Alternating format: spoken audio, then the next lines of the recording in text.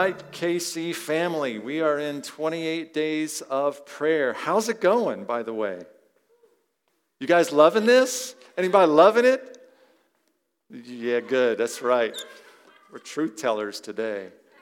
We are completed 7 days. We are 1 week into 28 days of prayer and fasting. Not just prayer, but we're focusing on a 28-day fast. And as we talked last week, fasting can look different for different people. And we had an overnight and fast for 28 days. And if you are not here, and if you want to make that commitment and jump in at week 2, it's okay to do that. On the welcome table in the back, there's a basket that's got these books. I don't know where my book is. It's okay. It's got little green booklets and also some commitment cards. If you want to take that commitment card, fill it out, and get it to me, this is the day to do that because this afternoon, tomorrow morning, we're going to be putting our secret prayer partners together and getting that word out to you tomorrow as to who you can be praying for. So you can jump in even if you missed last week, or even if you were here last week and just didn't really know yet what you wanted to do. Get in. The really exciting stuff begins to happen in week 2. Week 1 is kind of a warm-up. It's just kind of like it's like getting used to it. It's kind of just getting all the junk out and getting into the flow. Really, week 2, week 3, week 4, this is when it gets awesome. We begin to see breakthrough. We begin to get a little bit more. Those of you that are fasting food, it's going to be okay. We're going to settle into this. We're looking at a teaching series called The Door. Thus we have the door. Thanks, Mike, for getting this the right color of green. Came in here and got rid of the red, and now it matches. It's perfect.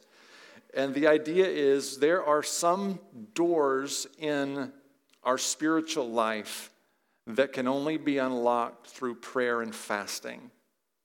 There are some doors, I don't know why this is, but there's some doors, obviously there's some doors that are wide open to us from the very beginning. The door to salvation is wide. There's nothing we have to do apart from just walk in to go through the door of salvation. That's wide open to us. There's no spiritual discipline. There's no amount of praying and fasting that can make the door to salvation open for us. The blood of Christ has done that. The blood of Christ has just broken off the chain, broken off the padlock, flung the wide door open, and God just says, come on in. So if you haven't gone through that door this morning, that's where you need to begin. That's where real, authentic, abundant life begins. Stepping into the door of life in Christ. Just simply a matter of receiving that and saying, Jesus, thank you for your life. Thank you for your blood. Thank you for what you've done on the cross. I receive you into my own. I receive, your forgiveness of my sins, and I'm going to walk into a new life with you. So I want to encourage you, if you haven't done any of that yet, you don't know what life is until you've begun to experience a new life in Christ. Amen? Is that true? That's it. So, okay, but there also are some, as you walk in the Christian life, there are also some doors that seem to be locked. They seem to sort of, they're there, and we were intrigued by what's there, but they seem to be locked. And they require sort of a deeper pushing and a deeper pressing in. We remember that Jesus often talked in parables. He often talked in sort of this mysterious language. He would tell stories, and sometimes he wouldn't explain what they mean. And the disciples would come to him and say, Jesus, why don't you just speak plainly?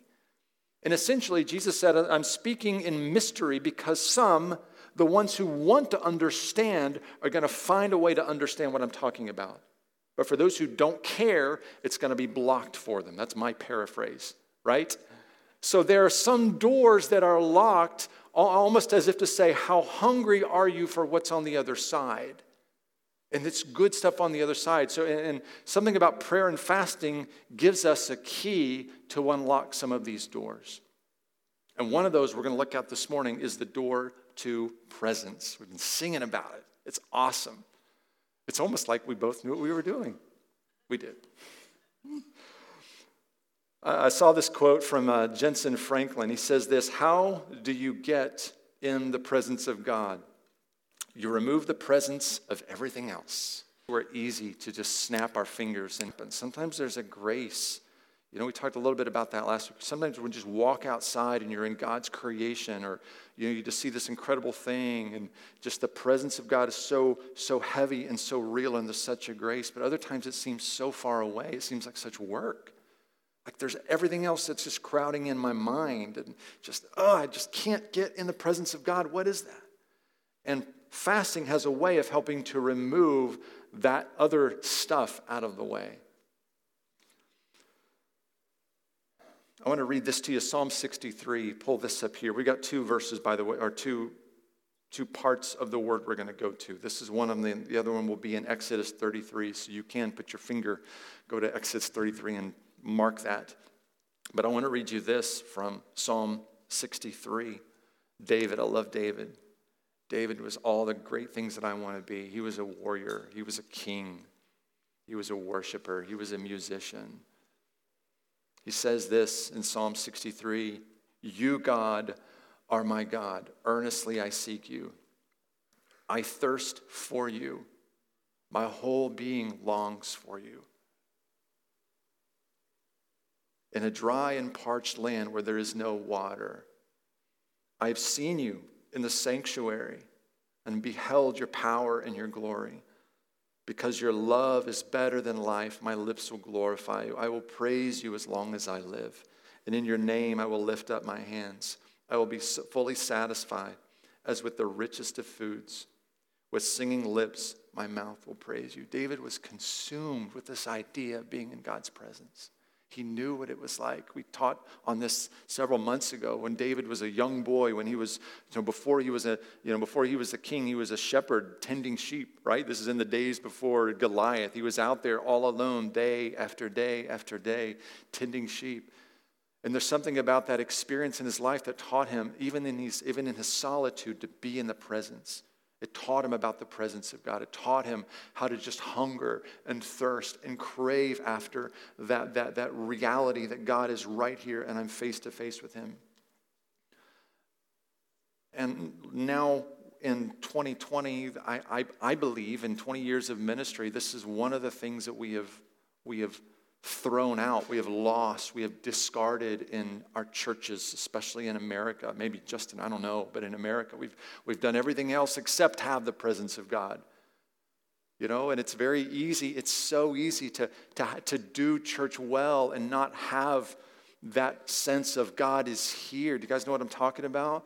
It's so easy when you've got all the money in the world, like our churches do in America. It's so easy to have incredible worship, incredible programs. We can have lights and videos and this kind of thing, and awesome Starbucks coffee outside. Our kids' ministry just rocking and rolling, and we're just loving life, and the presence of God has been gone for so long from some of our churches, and we just have no idea.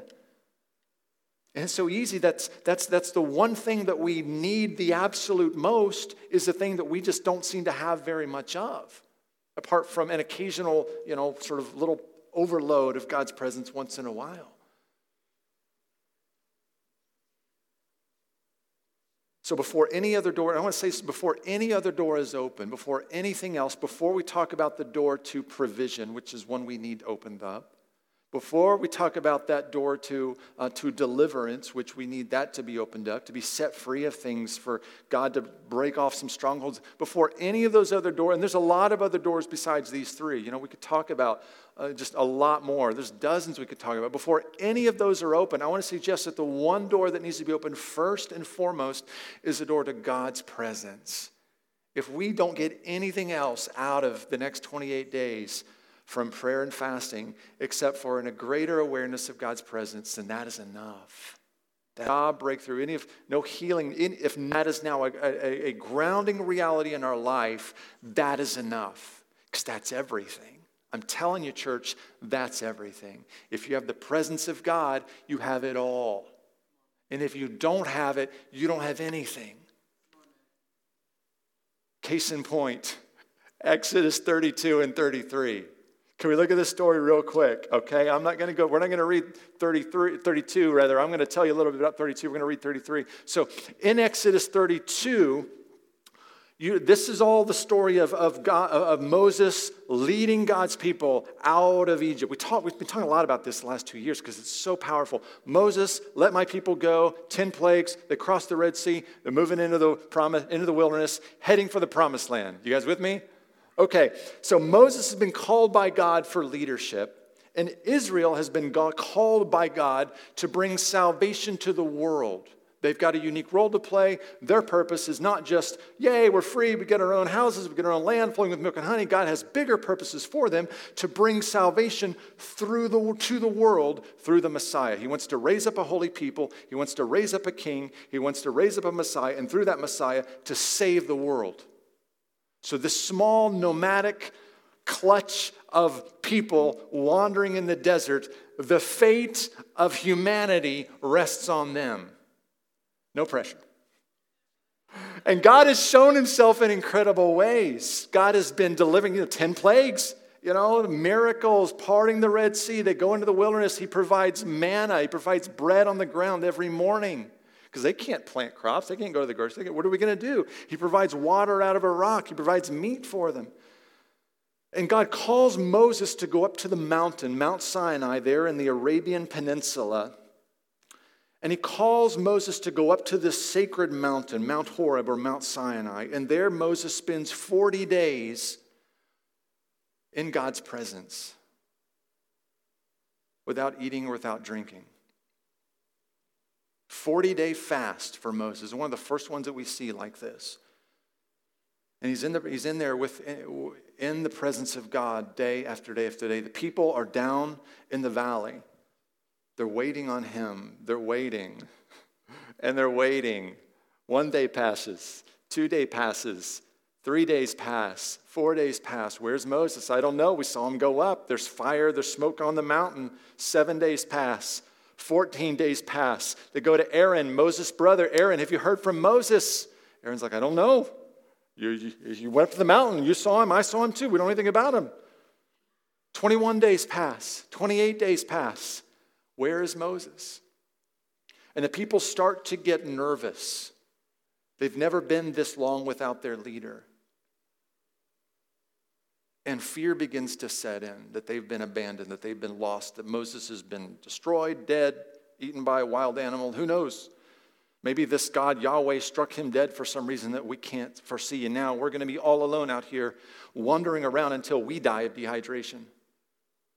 Moses can't be trusted, and obviously the God that he's telling us about can't be trusted. We need a God that we can see to help us get through the other side. Aaron, what are you going to do about it? So they do the only thing that they know to do. They craft a God that they can see, because this is what you do in ancient Egypt, where they grew up. They don't have gods that are invisible. You have gods that are in the shape of things. You've got a God that is in the shape of a dung beetle, a God that is in the shape of a frog. You got a God that is in the shape of pick your thing, whatever it is. There's thousands of gods. And they say, Aaron, we need one of those. We don't know where God is or who God is. We need one that we can see. So Aaron says, okay, let's do that. Guys, bring all of your jewelry in. He fashions this animal. He puts it into the fire, and he fashions this golden what? Golden calf. This golden bull, and it comes out, and Aaron says, here you go. Here is your God. Mountain communing with the one true God, graven image. Don't fabricate anything and pretend that that's me. And Israel flips out. They sin grievously against God. Moses returns, and God's wrath is about to be unleashed. They're about to see a tail whooping they've never seen. Thousands are about to die. And if God has his way, the entire nation is going to be wiped off the face of the earth. And he'll start over with Moses. That's what he says. Exodus 33. All right. Let's read. Verse 1. Then the Lord said to Moses, they're up on the mountain, leave this place, you and the people you brought up out of Egypt, and go to the land I promised on oath to Abraham, Isaac, and Jacob. By the way, Moses intervened. He pleaded with God. He said, God, please don't. Don't slaughter them all. If you do, the whole world will think that you don't know what you're doing. God relents. He says this, Verse 1. Go to the land I promised on oath to Abraham, Isaac, and Jacob, saying, I will give it to your descendants. I will send an angel before you to drive out the Canaanites, Amorites, Hittites, Perizzites, Hivites, and Jebusites. A whole lot of ites. A whole lot of people in the promised land that don't belong there. God says, pack up. We're going to keep on going. I told you I would move your people there. We're going to do it. Get ready to go. I'm going to send an angel ahead of you to do this. Verse 3, go up to the land flowing with milk and honey, but I will not go with you.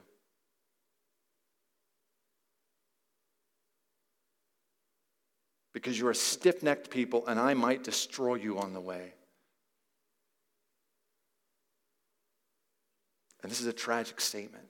I just imagine being in Moses' position. It's like, wait a minute, God, did you just say what I think you said?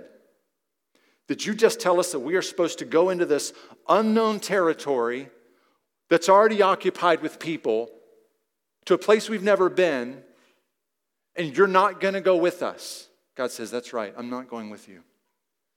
I'll take care of you. I'll send an angel to clear it out, but I am not going to take another step with you and these stiff-necked people. And Moses knows this is a critical moment. Remember, he's been 40 days fasting, 40 days in the presence of God. Verse 7. Now Moses goes on, verse 7. Now Moses used to take a tent and pitch it outside of the camp. This is a little bit of sort of like a what do you call it? Not foreshadowing, but when you look backwards. Hindsight, yeah, whatever, something like that, yeah. So Moses, this is what Moses used to do before he went up to the mountain. Moses used to take a tent and pitch it outside of the camp some distance away, calling it the tent of meeting. So Moses goes, sets up a tent, says, hey guys, this is the tent of meeting. Anyone inquiring of the Lord would go to the tent of meeting outside of the camp. And whenever Moses went into the tent, all the people rose and stood at the entrances to their tents, watching Moses until he entered it.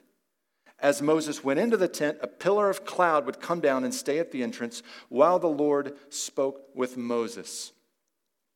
So this is not the tabernacle, it's not the temple, there's nothing been built. This is a little tent he sets up. You know, this is before the days of the tabernacle. This is a little small thing made of, goat skin or whatever else. And Moses just puts it together and says, hey guys, listen, if you need to know something from the Lord, this is the place where we're going to do that. God's going to be here in our midst, but this is the tent of meeting. So if you need something, that's the place we're going to do it. And it says here, whenever the people saw the pillar of cloud standing at the entrance to their tent, they all stood and worshiped, each at the entrance of his own tent. It means God is in a meeting. Come on, kids, let's just stand here and watch. This is a holy moment because God is there and he's meeting with Moses and he's going to say some things to Moses. In verse 11, this is the most important one. Verse 11, the Lord would speak to Moses face to face as a man speaks with his friend. Y'all, come on. The Lord would speak to Moses face to face. How many of you saw that we can never see God or we would be destroyed? Right? I kind of grew up thinking that, believing that nobody has ever seen the face of God. No one has ever seen the face of God. We don't know what he looks like. But the Bible seems to indicate that there's something unique about Moses. He's able to be face to face with God as if it's just two friends talking, as if they just have cups of coffee sitting at this table. And Moses is unloading, saying, God, what do you think about this? How do I lead these people? And God would say, well, look, here's what you need to do. You need to do this, this, and this. And they would do this regularly. This is presence. And this is what God desires for you and I. This is what he wants for you and I. He doesn't want this just to be set apart for the super spiritual people at all. He wants to open the doors of that tent of meeting and say, you, come on in. Come and sit at the table. Let's have coffee together. Let's have tea together. Let's break bread. Let's talk as friends. And Moses had a taste of that. And 40 days of prayer and 40 days of fasting took him deeper into the presence of the Lord. Verse 12, Moses said to the Lord, you've been telling me, lead these people, but you have not let me know. So apparently this is sort of now Moses comes back down the mountain. destroys the calf. Thousands of people die in judgment from a plague. Moses says, okay, God, you and me, we got to go to the tent of meeting. And they go in there and he says, God, you've been telling me to lead these people, but you have not let me know who you're going to send with me. You've said this, and begins to throw God's words back, and it was beautiful. You said, God, you said, I know you by name, and you found favor with me. God, if that's true, verse 13, if you're pleased with me, teach me your ways so that I may know you and continue to find favor with you. You notice what he doesn't say? God, if that's true, then here's what you need to do. He doesn't say, God, if that's true, then change your mind. The one thing that he says, God, if you really feel that way about me, then let me understand who you are deeply so that our relationship can go deeper and further in. If I've really found favor with you, God, then teach me your ways so that I can continue to find favor with you. That's what Moses' heart really wants. He knows that's the answer to everything. Remember that this nation is your people. Because God, when he was angry a few minutes ago, said, Moses, the people that you let out have sinned. And Moses says, oh, no, this is not my people, God. This is your people. You started this. This isn't me. This is you. Moses says, remember that this nation is your people. The Lord replied, I think the Lord took a big breath. Looked Moses in the eye and said, my presence will go with you. And I'll give you rest. Moses, wasn't enough for him. He's like, okay, God, I need this in writing. He says, verse 15, if your presence does not go with us, don't send us up from here. Meg and I, we've used this verse so much in our 20 years of marriage when it comes time to make decisions about what do we do as a family, job changes or ministry opportunities or whatever it is. We've prayed that we've said these words, God, if you're not going to go with us, don't let us take one step forward. Not one. I know it looks good. It's the right one. It's going to pay well. Let's go out. It's going to be awesome. But God, if it's not of you, then I might just go out. All right. But if you're not going to go with us step by step, then we're not moving one bit. And Moses says the same thing. How will anyone know that you're pleased with me and your people unless you go with us? In other words, Moses says, look, if we don't have your presence, we don't have anything. We're no different than anyone else in the earth. We're just a bunch of wandering nomads lost in the desert trying to find an oasis. What else will distinguish me and your people from all the other people on the face of the earth? Church, that's it. That's it. What is meant to distinguish you and I from everyone else in the face of the earth? The presence of God. We're meant to host. You're meant to host the very presence of God inside of your own life. It's what's meant to set you apart from the world. Not what you do, not what you're against, not who you vote for, not what you're opposed to. No, not whether you drink or don't drink or watch this or watch that. None of that is meant to set you apart so much as the presence of God in your life. Verse 17, the Lord said to Moses, I will do the very thing you've asked, because I'm pleased with you and I know you by name.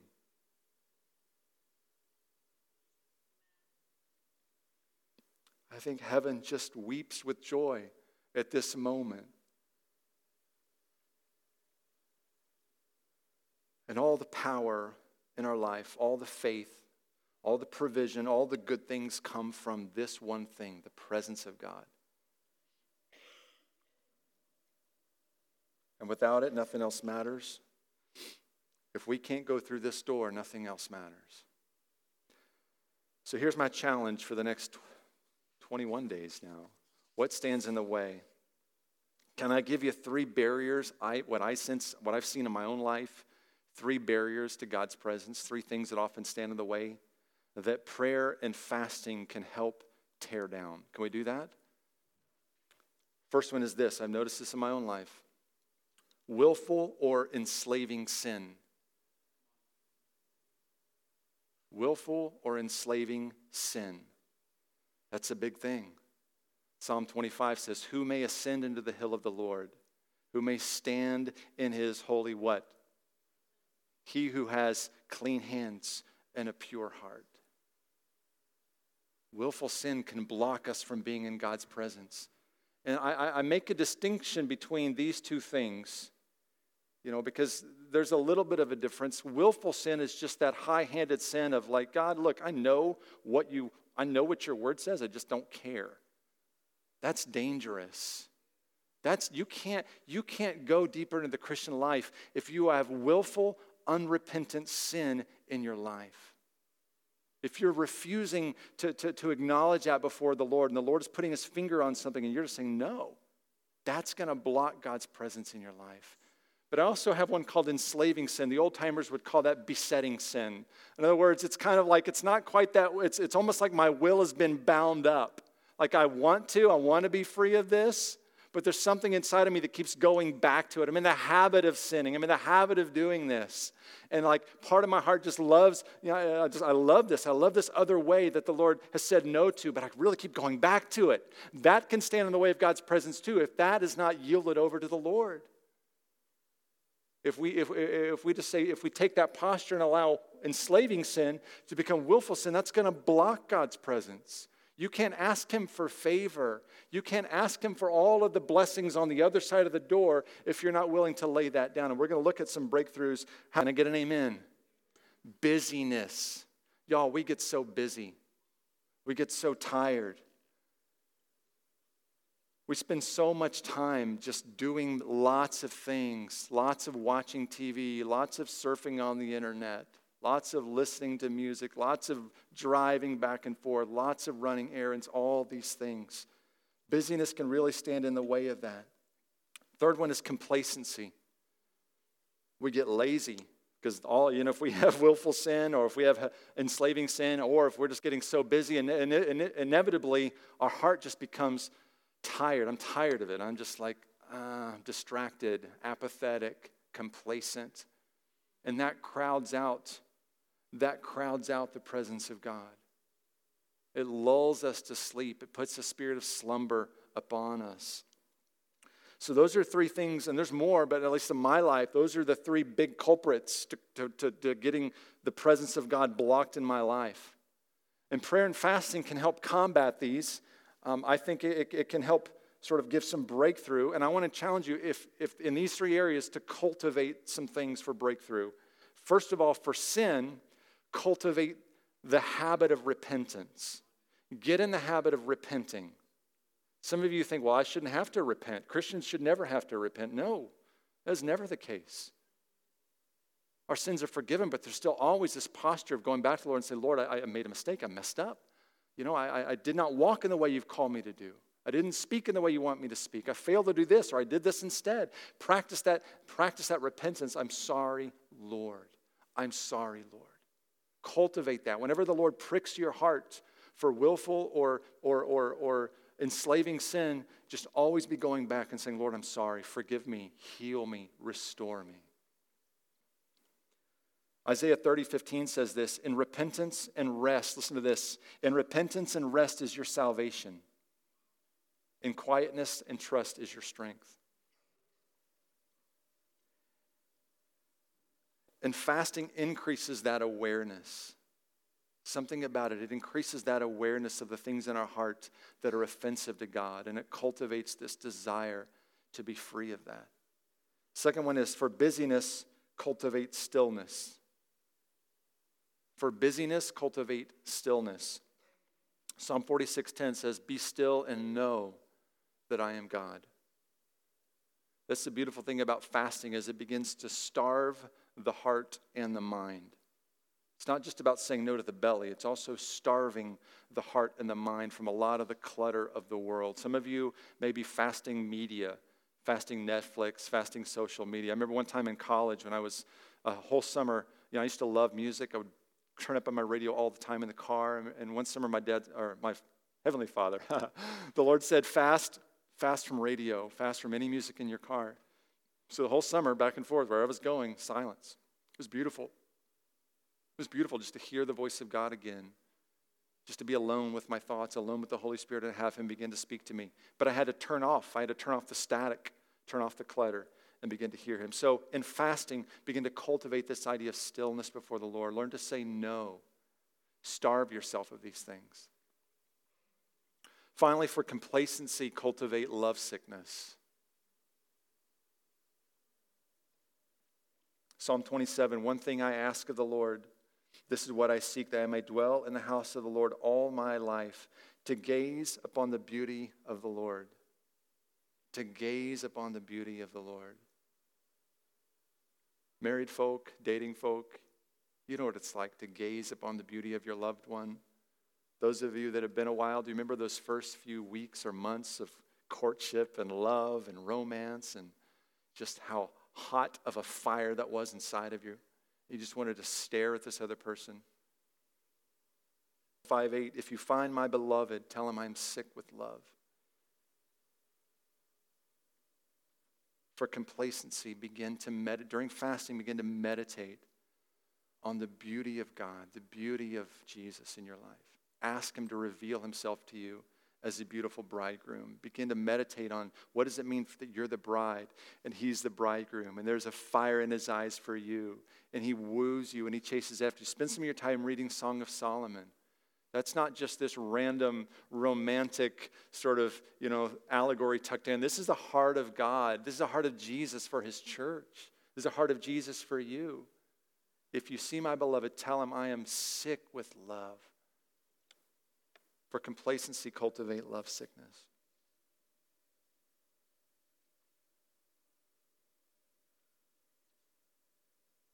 Prayer and fasting are the key to this kind of reality. It helps us practice repentance. It brings a new awareness of things in our life that are not honoring to God and not pleasing to God. And we'll talk about this in a few weeks, but prayer and fasting also break the power of enslaving sin. I'm a testament to that in my own life. How powerful fasting is. It can just free us of things immediately. Fasting helps cultivate stillness. It teaches us to be still. It teaches us to wait. Fasting and prayer helps us cultivate love sickness.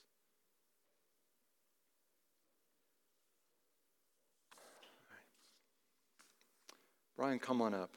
Let's move into a time of worship and closing on this. I want to give a couple challenges. I'm thinking about this week. I mentioned this a few minutes ago. It's not been an easy week. I wouldn't say it's been an especially hard week. But in my own life, if I spend an hour with the Lord, all things being equal, I would say that a good chunk of that is just detox. In other words, a good chunk of that is not me communing with the Lord in the Exodus 33 kind of way. It's just me turning all the static off. I don't know why. It just takes me a while to do that. It takes me a while just to settle into the presence of the Lord and to stop fighting and kicking and complaining and being distracted and looking around. So somebody in a fast, this is normal. For the first week, it's kind of been like, I'm kind of there, but I'm kind of not there. I've been doing the rituals of the fast. I've been abstaining from what I committed to the Lord to abstain from. But I'm not seeing that breakthrough of presence yet. So I want to keep pushing in. I want to keep knocking on that door like Chuck talked about. Ask and seek and knock. Keep on knocking. Take the key, put it in, turn it, open it up.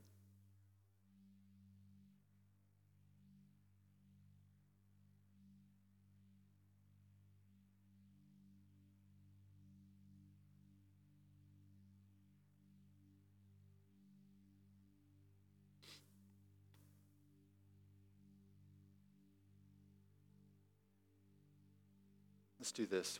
Let's stand up together if we can. Brian, go ahead and be playing.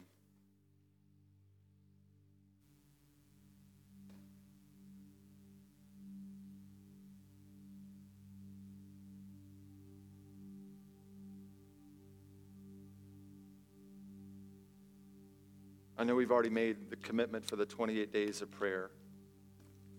We're not going to do that again. I don't have any more cards.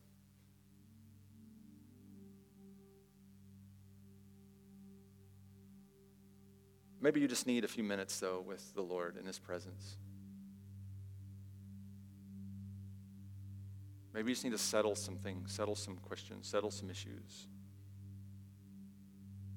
Maybe you're stuck on, there's some things I know I need to do that God wants to deal with this morning. Let's just take a few minutes as we worship and just listen. What's the Lord saying to you?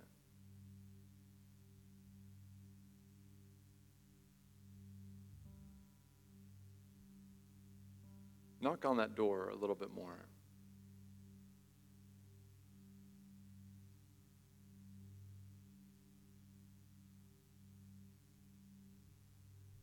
You, God, are my God.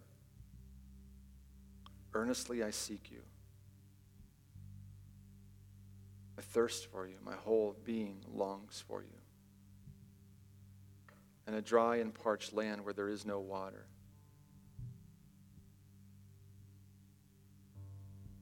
I've seen you in the sanctuary. I've looked, stared at your power and your glory. Because your love is better than life, my lips will glorify you. I'll praise you as long as I live.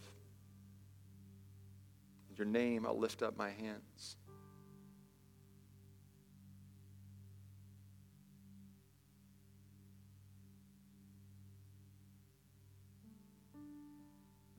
Chuck and Sasha and Megan, would you guys kind of be over here at the front to pray with some folks? In worship at the end, this is what we do. We kind of have another song that we sing. We just take a few minutes. And we've got some people, some of our pastors here that would love to pray with you if you've got a specific need, healing or just encouragement. If you want to make a commitment again in your Christian walk, if you're at a place of making a decision and you want to just have some guidance and some help with that, that's what we're here for. We also have a few words of knowledge that we want to pray for as well. This is what we've sensed God saying that he wants to do this morning. Number one, a lot of these are physical, very specific physical words. Someone has a torn artery. The Lord says, I want to heal that this morning. The second one is someone has an upper pain in their molar, their upper left molar. The Lord says he wants to release a miracle there. Third one is arthritis in the right foot, maybe the middle bones of the right foot, some arthritis there. Shortness of breath while at rest. And finally, number 5, your eyes see but do not see. I'll open your eyes and give you a gift of sight.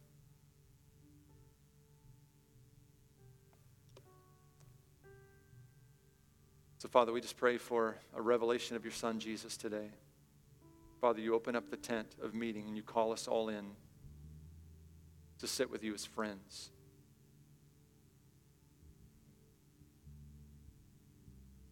Father, draw us in. Draw us into that place, Lord, where we can find your favor, we can see your heart, hear your words.